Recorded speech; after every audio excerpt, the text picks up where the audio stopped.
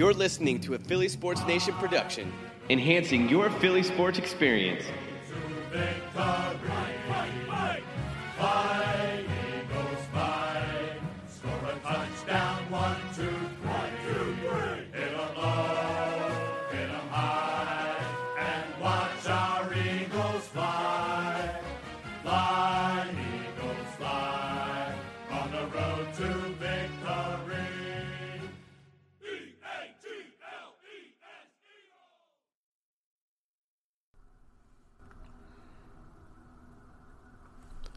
What's up, everybody? Welcome to another episode of the Birds Banter Podcast. This is your host, Matt Loopy. Again, this show is presented to you by phlsportsnation.com for all of your Philadelphia sports needs, and this show is also sponsored by Anchor. So as you can see in the episode description, I titled it the worst Sunday of the year, and that's just because football season's over. We're officially getting to the off season of the entire NFL, which is exciting, but at the same time, no football is getting played. I know that the XFL is coming into full swing.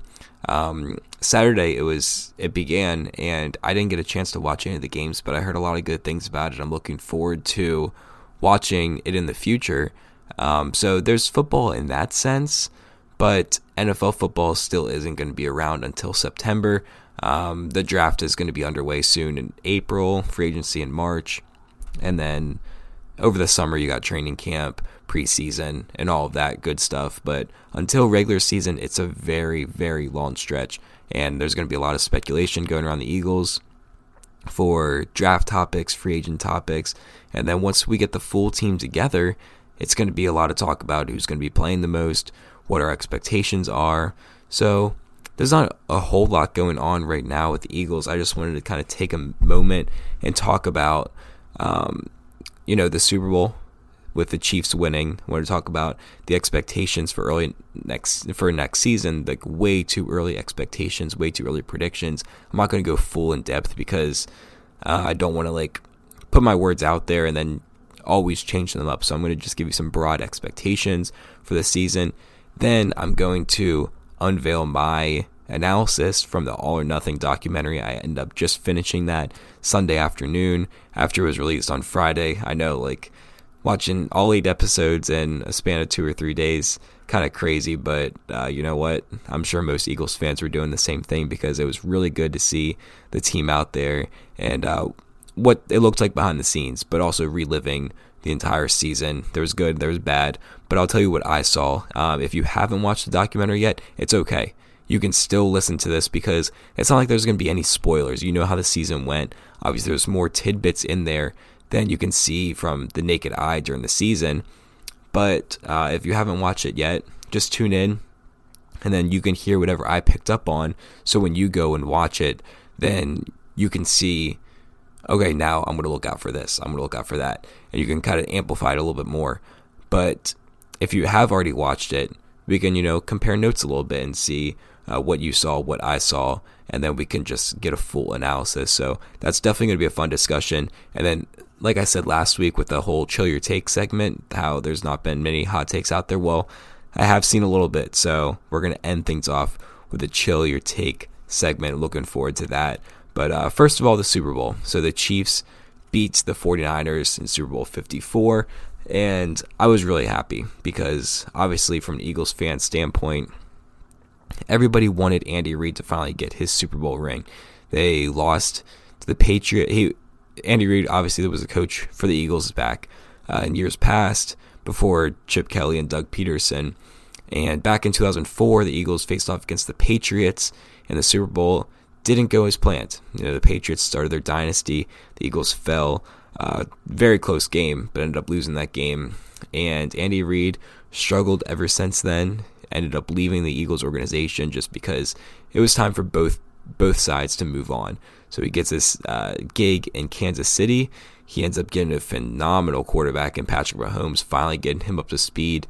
And his rookie year in the league didn't really play much, but man, that second and third year was special. He ended with, so far in his career, he's got MVP from the league and then also Super Bowl MVP, Super Bowl champion.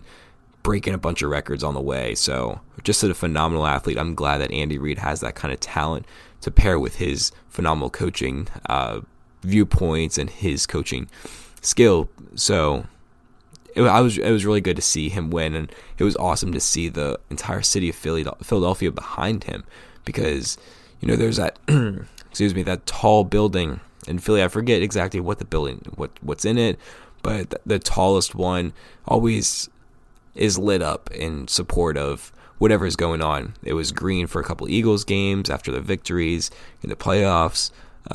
It was purple after Kobe Bryant passed away, and then the day of the Super Bowl, it lit up red for the 49ers. I mean, not the 49ers, the Chiefs. I'm sorry, for the Chiefs and Andy Reid. So the whole city was behind him. And on campus at Temple, all the students, mostly Eagles fans, were just saying, like, I want Andy Reid to do it. And it was almost like it was becoming a cliche. Everybody's like, oh, I just want the Chiefs to win because of Andy Reid. But honestly, it couldn't be said enough. So many people had so much respect for him. He didn't bring the championship home for the Eagles here, but for everybody to try to give it back and say, now I want him to win it. We got ours. I want him to get it. It's so special, and I know he appreciates it so much. Obviously, very cool to see Doug Peterson, someone that was under him, win it before he did, but it makes you appreciate so much more. If Andy Reid left, got it, and then the Eagles and Doug Peterson end up winning a couple years after that, it wouldn't be as special. But now Peterson and Andy Reid are level in that standpoint, so it was really cool. A really good game to watch because Patrick Mahomes, he fought back really hard.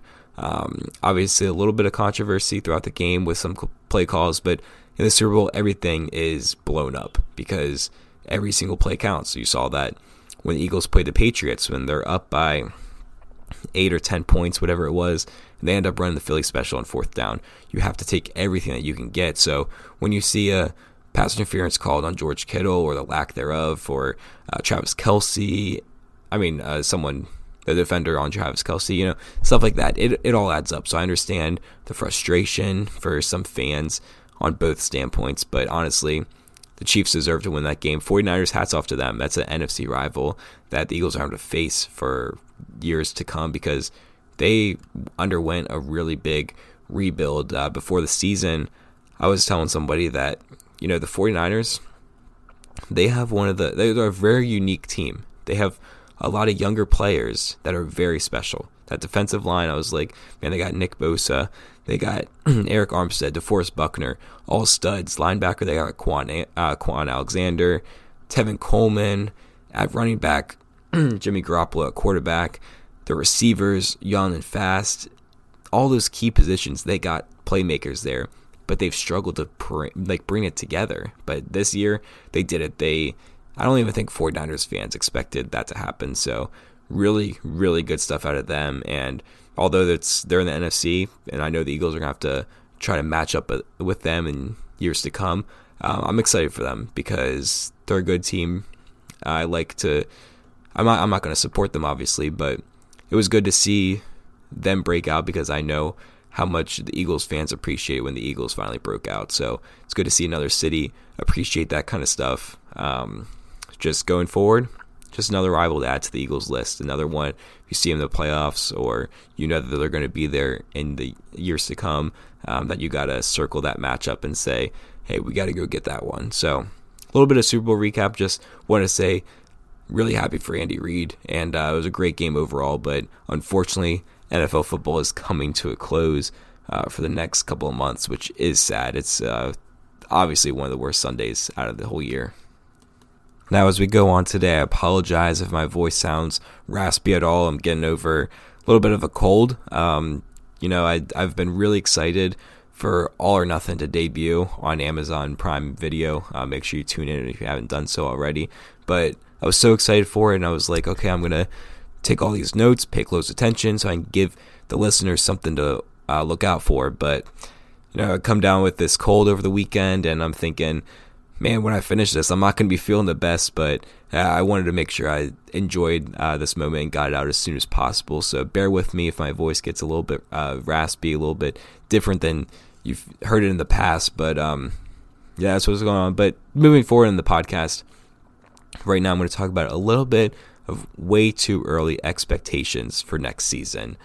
So like I said, I don't want to go out and say, okay, Carson Wentz is going to have X amount of yards.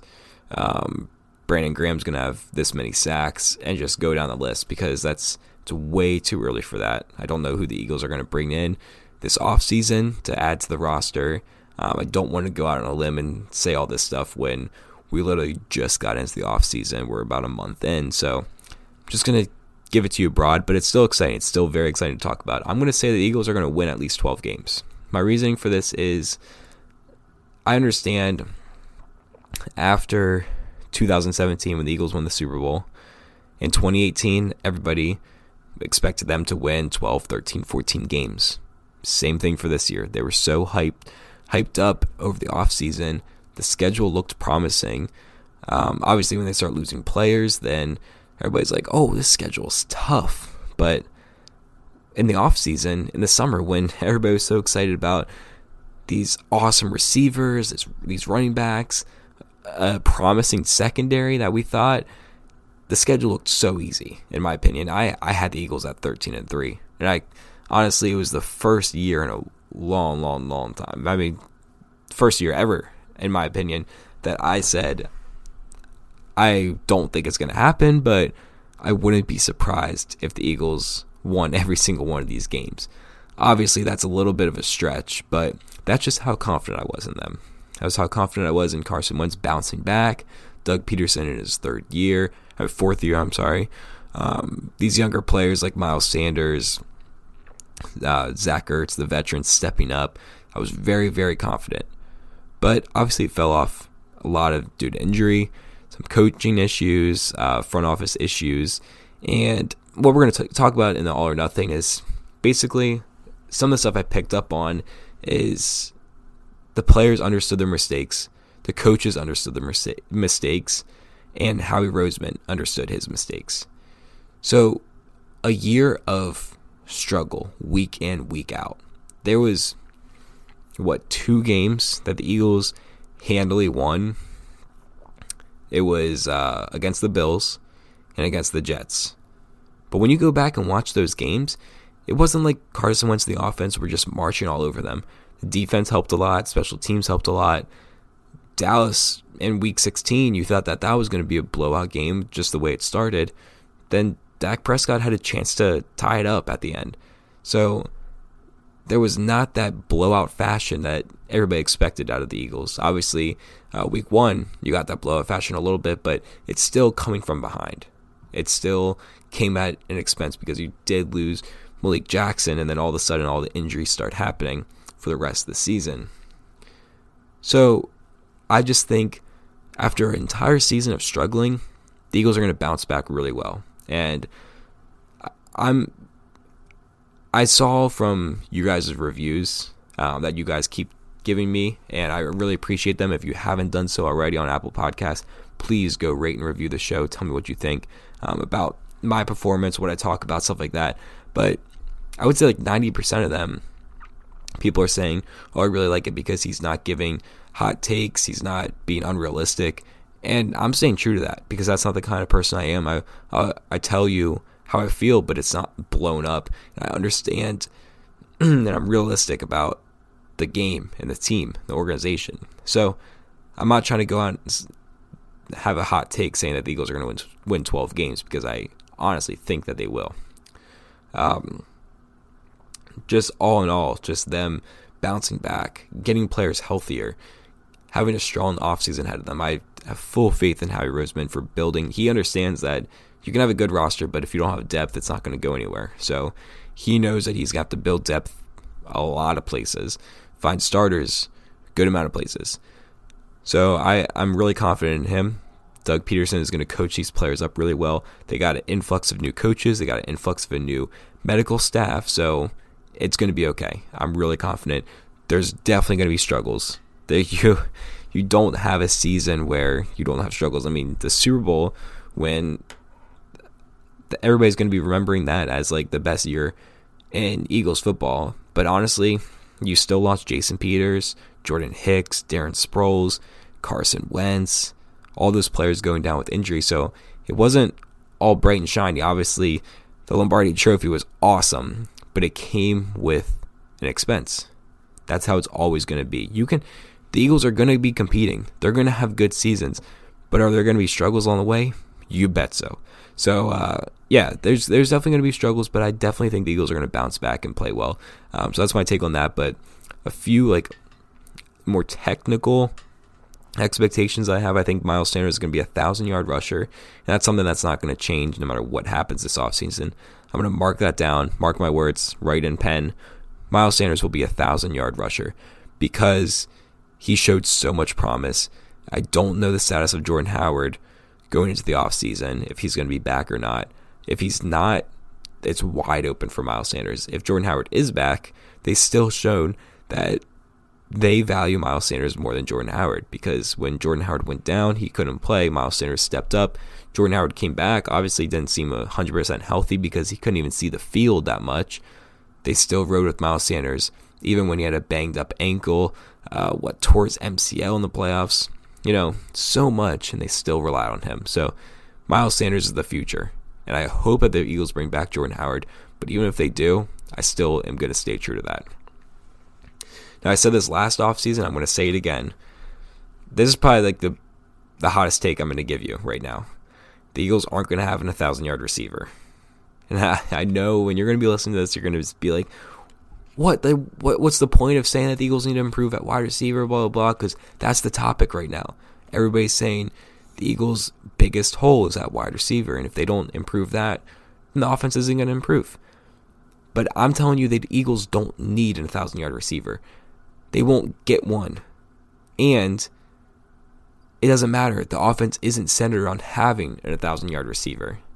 Because what a lot of people are forgetting, Miles Sanders and Boston Scott can still catch the ball very well. They're still going to be implemented to the passing game a lot. You still have 2 top 10 tight ends in Zach Ertz and Dallas Goedert. Really, really good tight ends that you still have to use all the time. You're still going to get, just off the top of my head, Deshaun Jackson, J.J. Arcega-Whiteside, Greg Ward. Those are going to be locks to make the roster again. Alshon Jeffrey, not sure yet.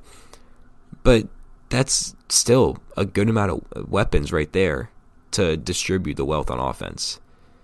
However, what players are going to come in?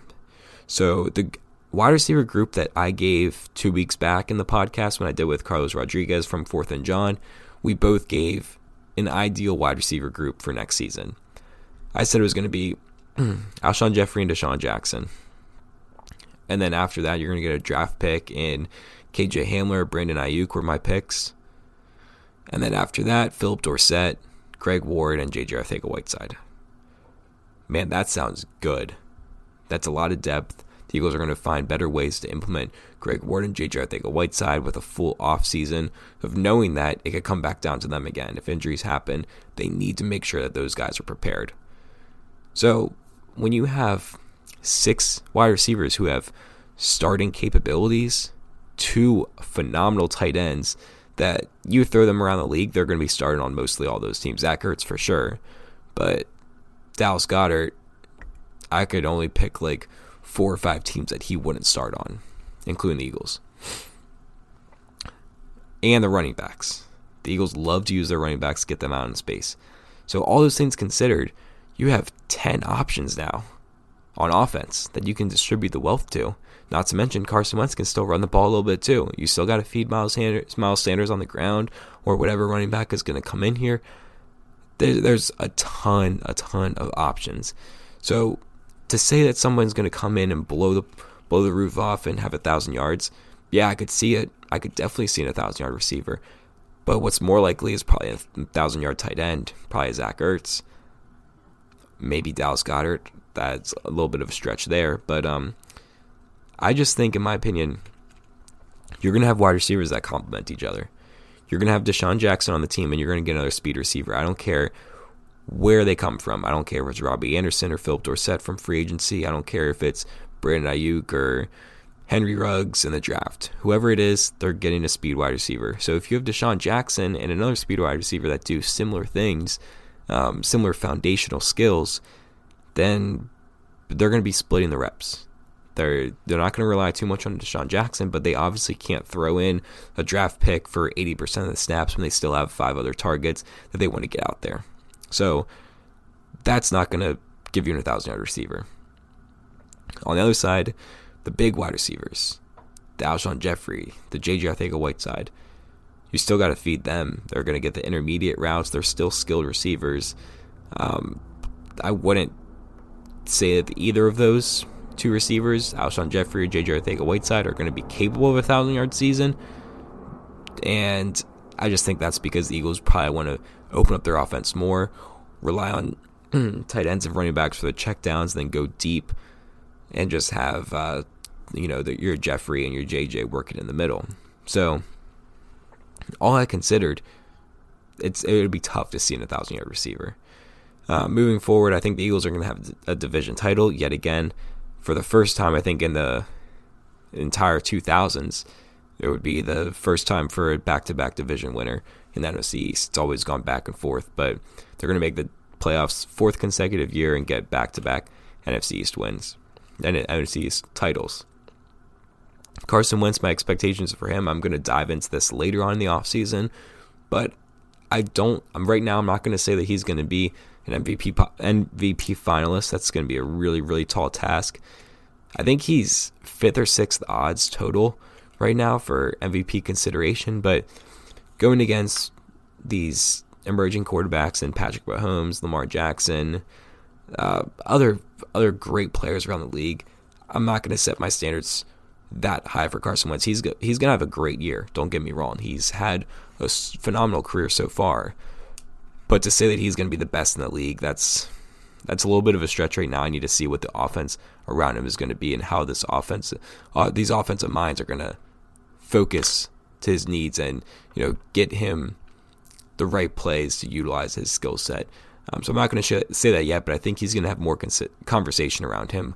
Last season, he had nobody talking about him at all. Everybody was like, oh, Deshaun Watson's doing so well, blah, blah, blah. Obviously, Lamar Jackson, Patrick Mahomes, Russell Wilson getting a lot of attention, but Deshaun Watson and Carson Wentz had very similar seasons, but Deshaun Watson got all the attention. I think that's going to be reversed. I think Carson Wentz is going to get back into national media. People are going to start talking about him more and appreciate what he's doing. You're not going to have Dan Orlovsky going on First Take and have to defend him all the time. People are going to start understanding it league-wide, nationwide, and finally understand, even after getting them into the playoffs, the improbable task of that, he's going to step up even more, and people are going to talk about Carson Wentz that much more. All right, there were some of my expectations for the 2020 season, but before we get into the All or Nothing segment and talking about what I saw out of the whole docu-series, we're going to get this short ad out of the way. All right, everybody, welcome back. Thank you for tuning in. So I'm going to talk about the All or Nothing docu-series. It was an 8-episode documentary about the Eagles. Really good stuff. I'm not going to state the obvious about what really happened because obviously we all were following the Eagles during the season. A lot of us are probably going to be watching the documentary, so I'm not going to go on and tell you what happened every single episode. I'm just going to talk about the main takeaways that I had. There's a lot of them, but I'm just going to run through them. So then, like I said in the beginning of the podcast, if you haven't seen it yet, you can take these with you and you can watch it, try to pick them out and decipher it for yourself. Or if you have watched it, we can compare notes and you can see if you picked up on this or what your take was. I'd love to hear back from you guys as well. So getting things started, week 1. I was at that game. It was a very hot day, so I don't blame the players for getting tired. But if you remember watching the game or if you watched the documentary, the defense was just drained.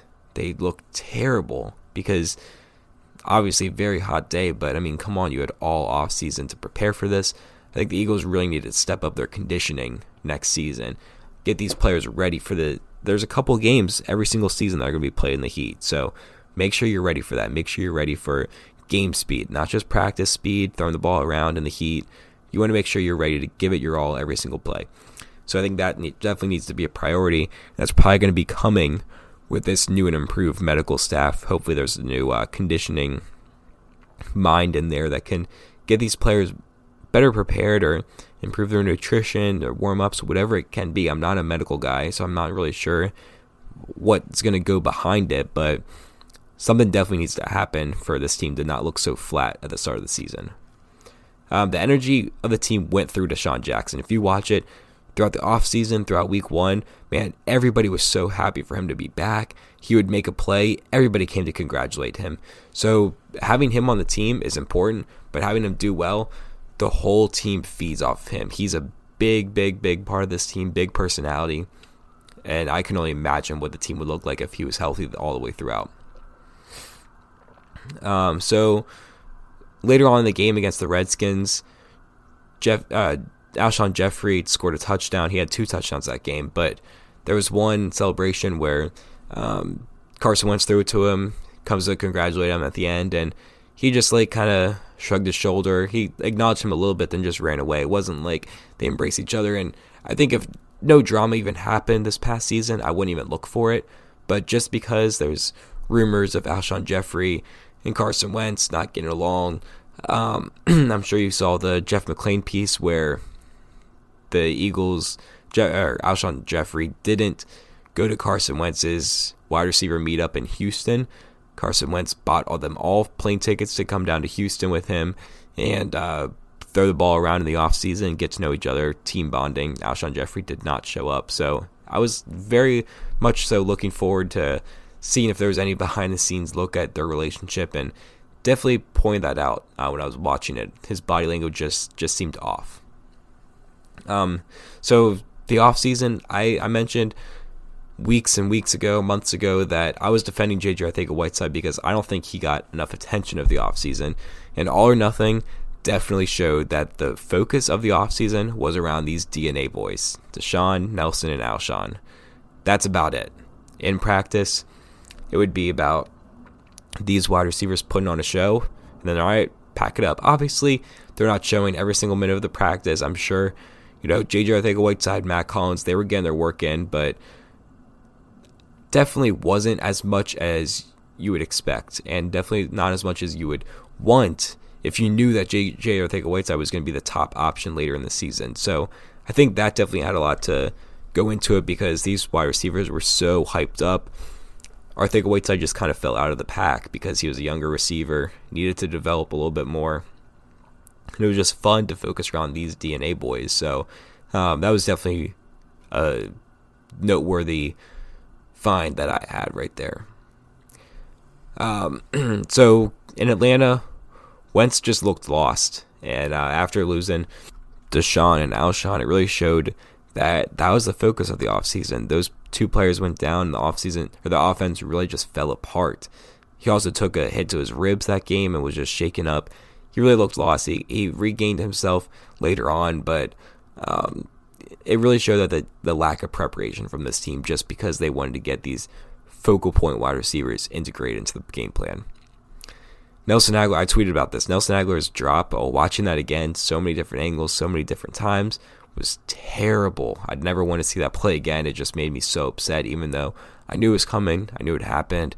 But also, I kind of forgot about this just because everybody loves Zach Ertz and Nelson Agholor gets a bad reputation. Zach Ertz did have that potential game-determining play later in the game after the drive with the Nelson Agholor drop.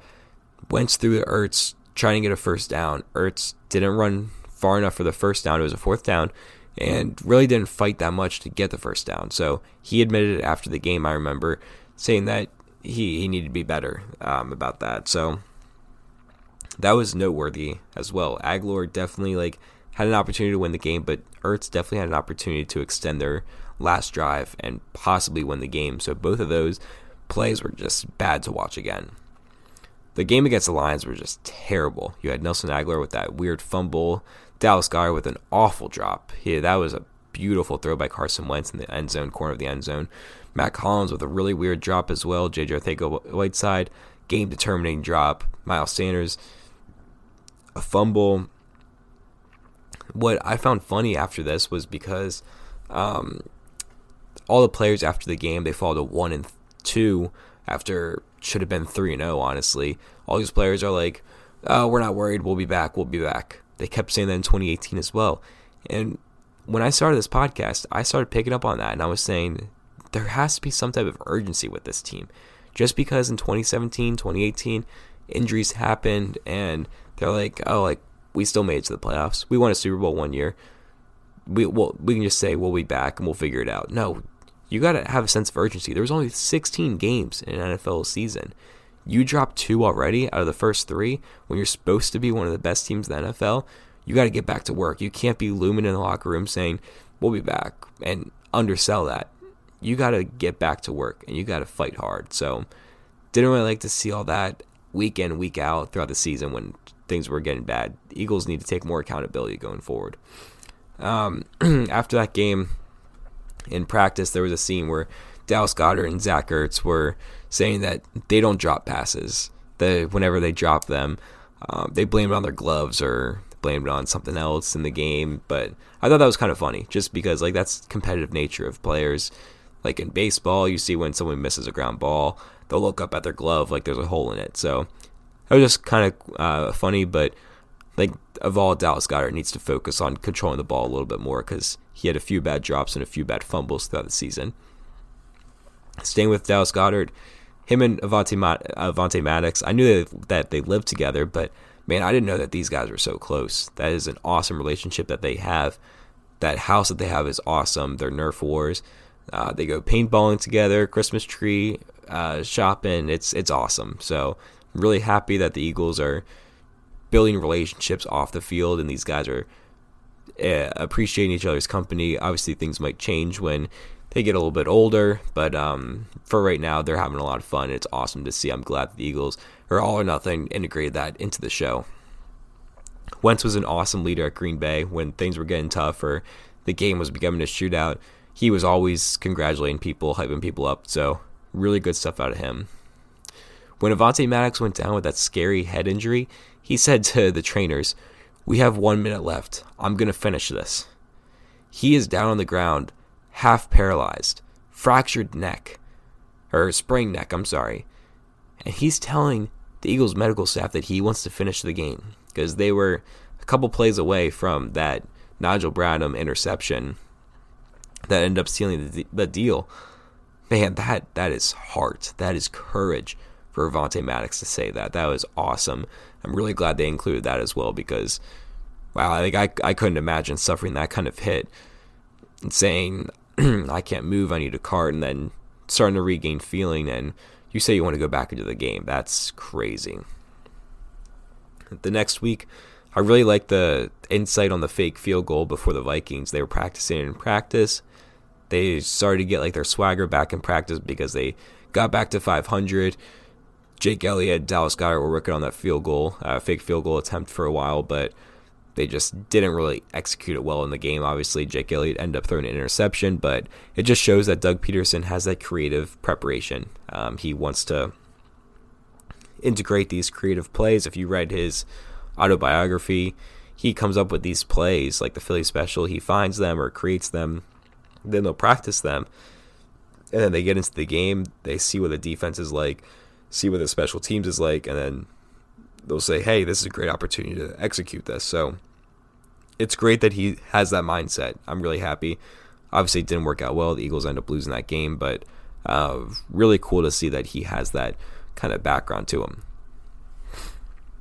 There was a segment on just Malcolm Jenkins, how he likes to talk trash. He was talking about Philly fans and how they want to see someone that talks a lot of crap on the field, but also they like to see people doing a lot of great stuff off the field. They talked about Malcolm Jenkins with the Players Coalition and all of his social injustice work. Awesome stuff. He is a great leader, but also a great figure for the entire United States. So really proud of him. But what I thought was cool was because when he was talking about how people like when you talk trash on the field, they showed a few scenes of him mic'd up, and finally we got to see the audio behind. This was the first time I saw it. I don't know if it was ever out there before, but first time I heard the audio in the Super Bowl when the Patriots ran that trick play. Tom Brady dropped the ball.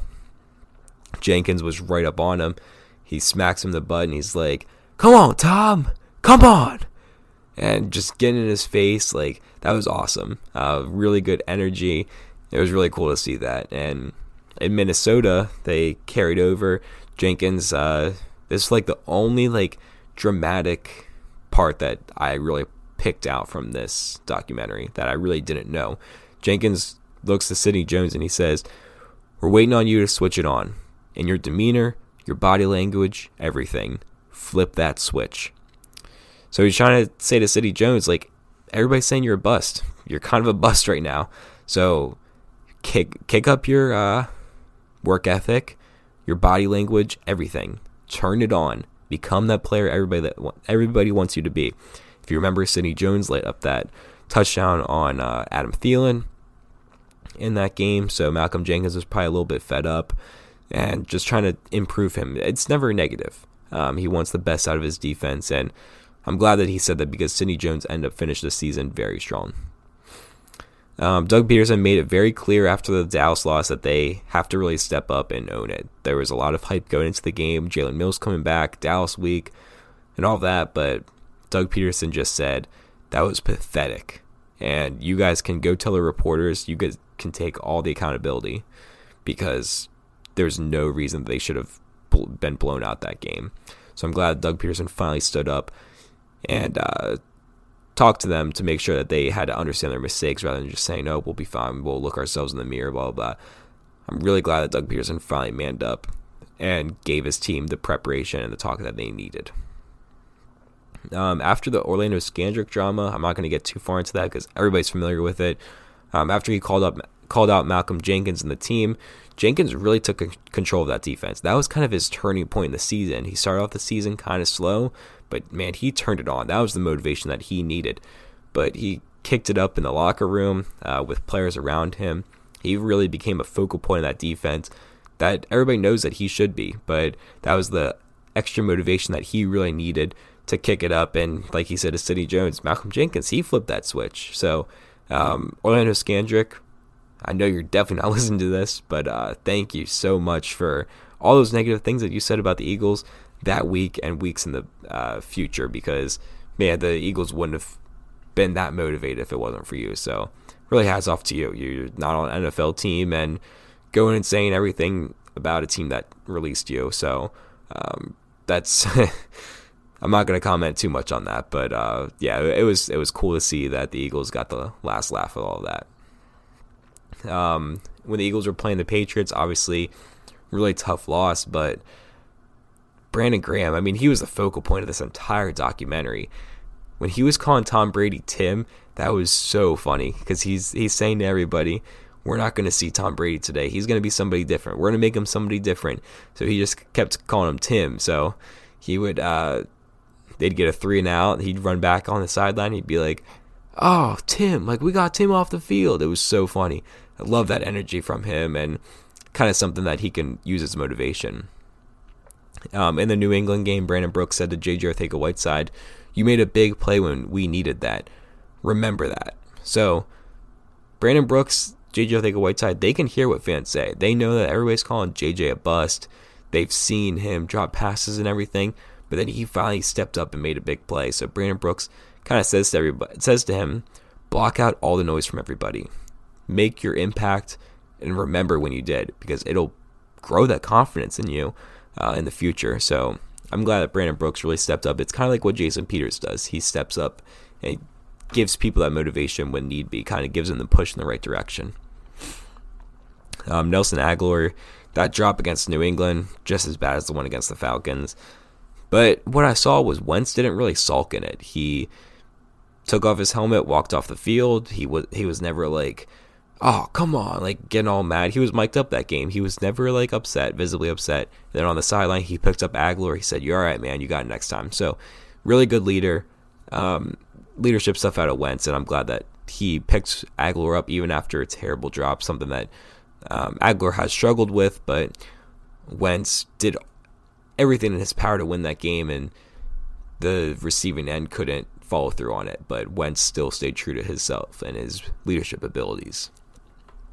They had some little interview with Howie Roseman when he was driving in the car, and he was kind of spoke on the passion of the fans. He understands the pressure, but he just said he trusts himself and how he understands the game. He mentioned how one time his son was telling him, "Come on, Dad, like we're not going to make a move at the trade deadline." He was probably referring to this past year, because they were rumored with Jalen Ramsey, Robbie Anderson, all these top players, end up just getting Jannard Avery and then nothing else after that.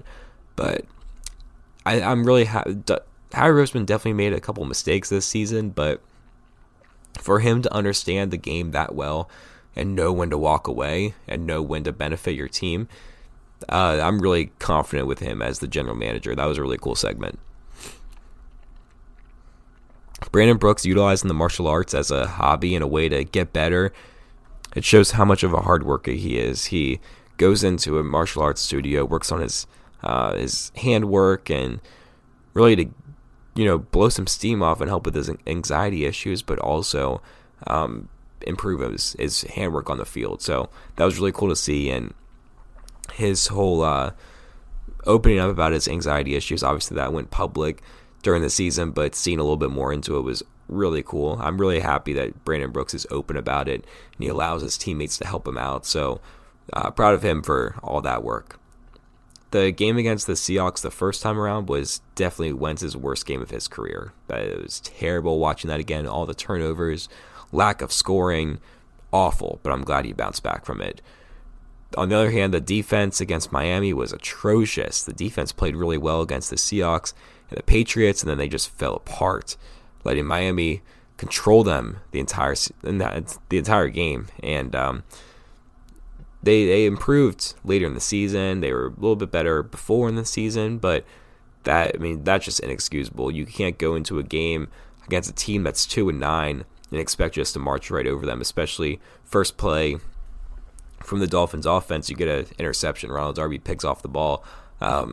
It's not going to happen every single drive. You got to play hard. You got to play through every single series. Going into the end of the season when the Eagles I think it was going into the Monday Night Football game against the Giants, when the Eagles are really thin at wide receiver. Josh McCown is running routes in practice, but then also pregame warm-ups, and then Alshon Jeffrey goes down, and he's telling somebody on the sideline, hey, go get my helmet in case I have to go in. And it was just so funny, all the players reacting to it. But Josh McCown, man, he is something else. All those segments about him talking to the players, he's a great leader. And for a 40-year-old quarterback to tell somebody, hey, I might go in at wide receiver and be prepared for it, that is leadership. That is courage. So really cool to see. I hope Josh McCown comes back to Philly in some capacity sometime in his career as a coach. Deshaun's hype speech at the end of the season, I believe it was before the Dallas game, it was really weird. Nobody really responded to him. He's trying to hype them up. Nobody's giving any type of feedback. I don't know if people are just disappointed that he's hurt. That kind of happened when Lane Johnson got suspended back in 2016, I think. Yeah, 2016. He said that people were visibly upset with him because he let the team down.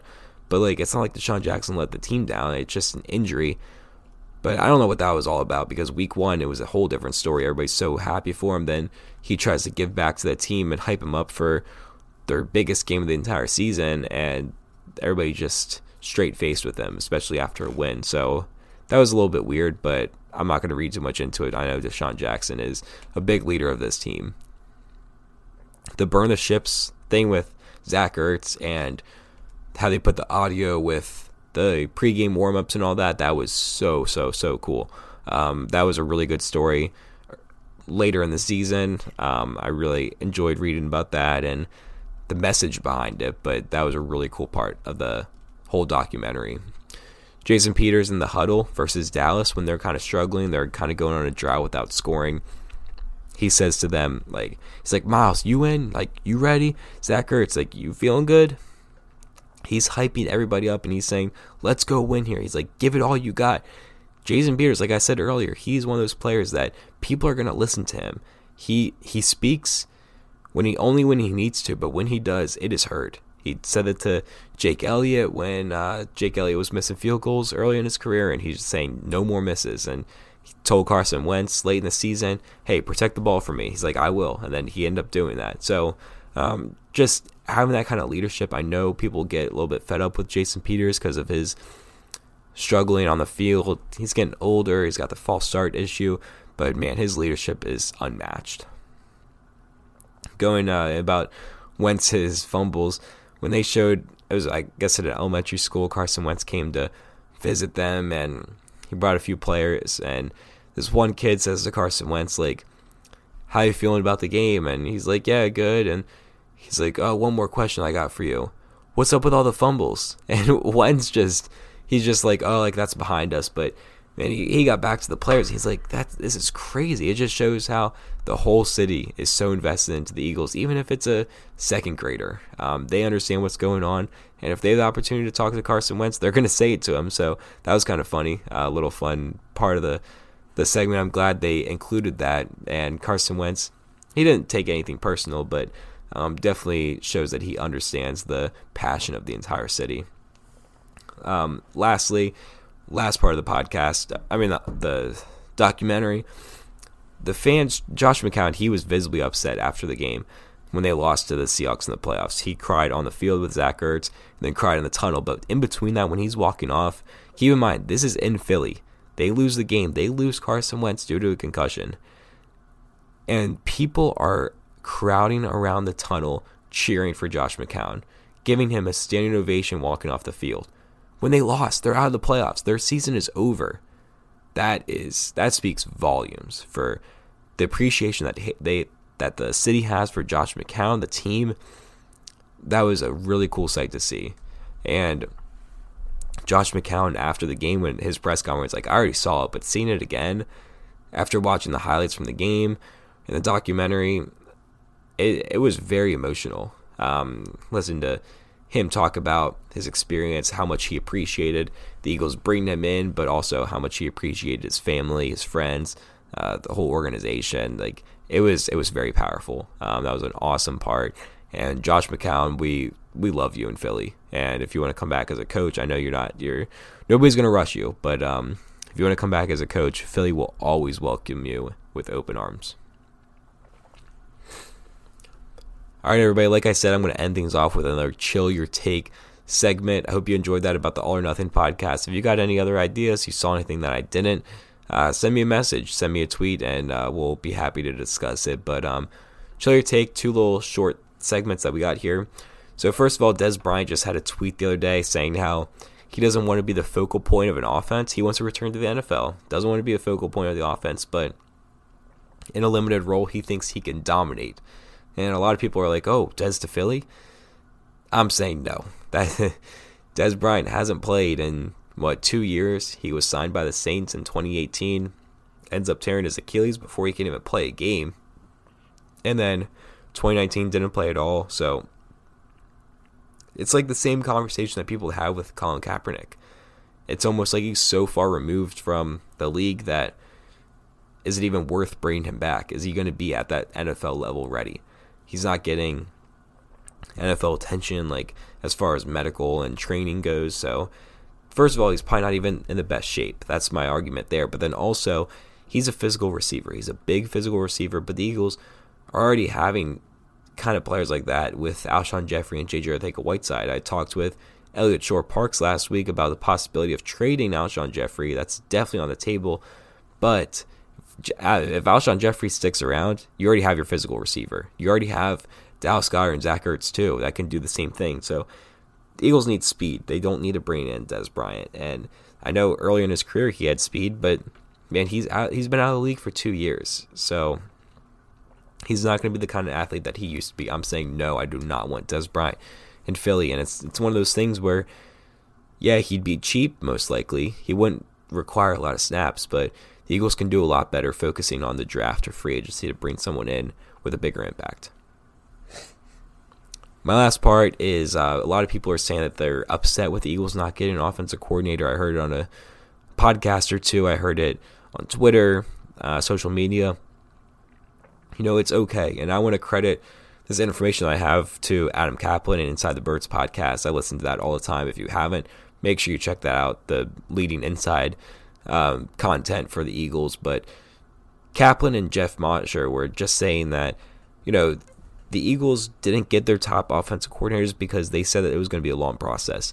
If they were going to wait 3 weeks to decide, then a team like the Ravens wasn't going to let their assistants wait 3 weeks and then possibly lose them, and then now they're late in the game to get another replacement. So you wouldn't want, for instance, the 49ers say that they have an opening for offensive coordinator and Deuce Staley's up for it. If they're saying, okay, we're going to take about a month to make this decision, you're not going to say, okay, yeah, we'll give Deuce Staley an interview, we'll wait a month, and then if he ends up going, then now we're in February and we're without an offensive coordinator, or an assistant head coach, I should say. That's not fair to the team on the other side. So I completely understand that, and they're in good hands right now. They still got most of their offensive minds there, but promoting Press Taylor, they got a few more minds coming in from the outside, which I thought was super important. It's going to be like a council. They're going to break it up into departments with that Doug Peterson oversee everything. I think they're going to be in good hands, and if the offense excels this year, then they can look to get an offensive coordinator the next year or two. But without Mike Groh, I think the offense is going to be in much better hands, and the play calling is going to be much better. So looking forward to it. Nobody should be upset the Eagles didn't get an offensive coordinator. Obviously, it would be really cool to see a top name come in, bring all these ideas in, but honestly, the offense is going to be okay. It's going to be interesting to see how they handle it, but I'm fully confident. So you shouldn't be worried. Just telling you guys that just because they don't have an offensive coordinator doesn't mean that the offense isn't going to be good. I think it's going to be very, very good next season. Talked about that a little bit in my expectations with Wentz and Sanders, but it's okay. The 49ers ran without an offensive coordinator this past year, and they just did just fine. So no need to worry. That's all I got for you guys today. Hope you enjoyed the discussion. Talked about a lot of stuff, but main topic, the All or Nothing documentary. Make sure you check that out if you haven't done so already. That's on Amazon Prime Video. Really, really cool to see our Eagles in a different kind of viewpoint. A little bit extra information that you might not get just throughout the season watching games. So hope you enjoyed. Thank you for listening. Thank you for always listening. If you haven't done so, go back and listen to my previous podcasts. A lot of great content coming to this whole off season. So make sure you stay tuned. Best way to do so is follow us on social media, Birds Banter on Instagram and Twitter. Subscribe on your favorite platform so you never miss another Birds Banter. And of course, go Birds.